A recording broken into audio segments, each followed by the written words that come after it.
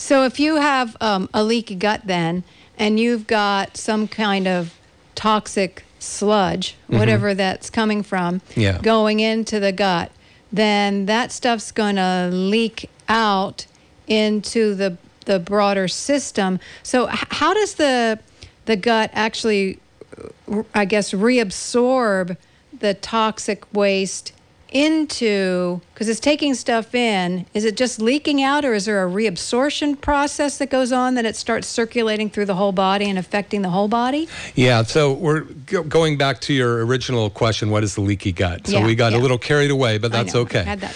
So thanks for bringing us back. So your gut is kind of like it's very selective on what it lets out of your digestive tract into your bloodstream.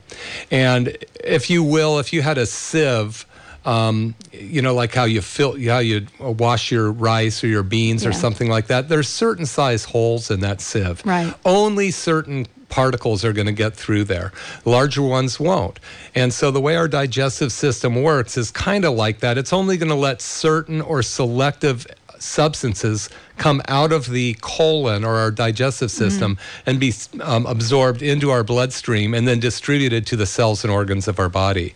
So when we have the amount of toxins in our environment, be them the heavy metals that we talked about last week, glyphosate, which comes from Roundup, which is extant. In fact, I believe talk about that in a bit. Yeah, I believe on the show earlier with Michael Olson, they were saying, the mothers that were talking about this were saying that every single wine in the United States has found trace amounts of glyphosate in it. Glyphosate breaks apart that sieve. It's like taking a screwdriver and hitting the sieve with it and making bigger holes in it. Now when you're trying to filter the substance, instead of getting those little particles coming through the sieve, you're going to get larger particles. So now you have things like bacteria that were never supposed to cross that barrier, being able to get into your bloodstream, and other particles and other larger macrobiotics, larger food particles that get in there, and all they do is cause inflammation, and they wreak havoc on the system, and then all kinds of symptoms occur. Right. So you led me to my next question, which had to do with glyphosate. I know we talked about it.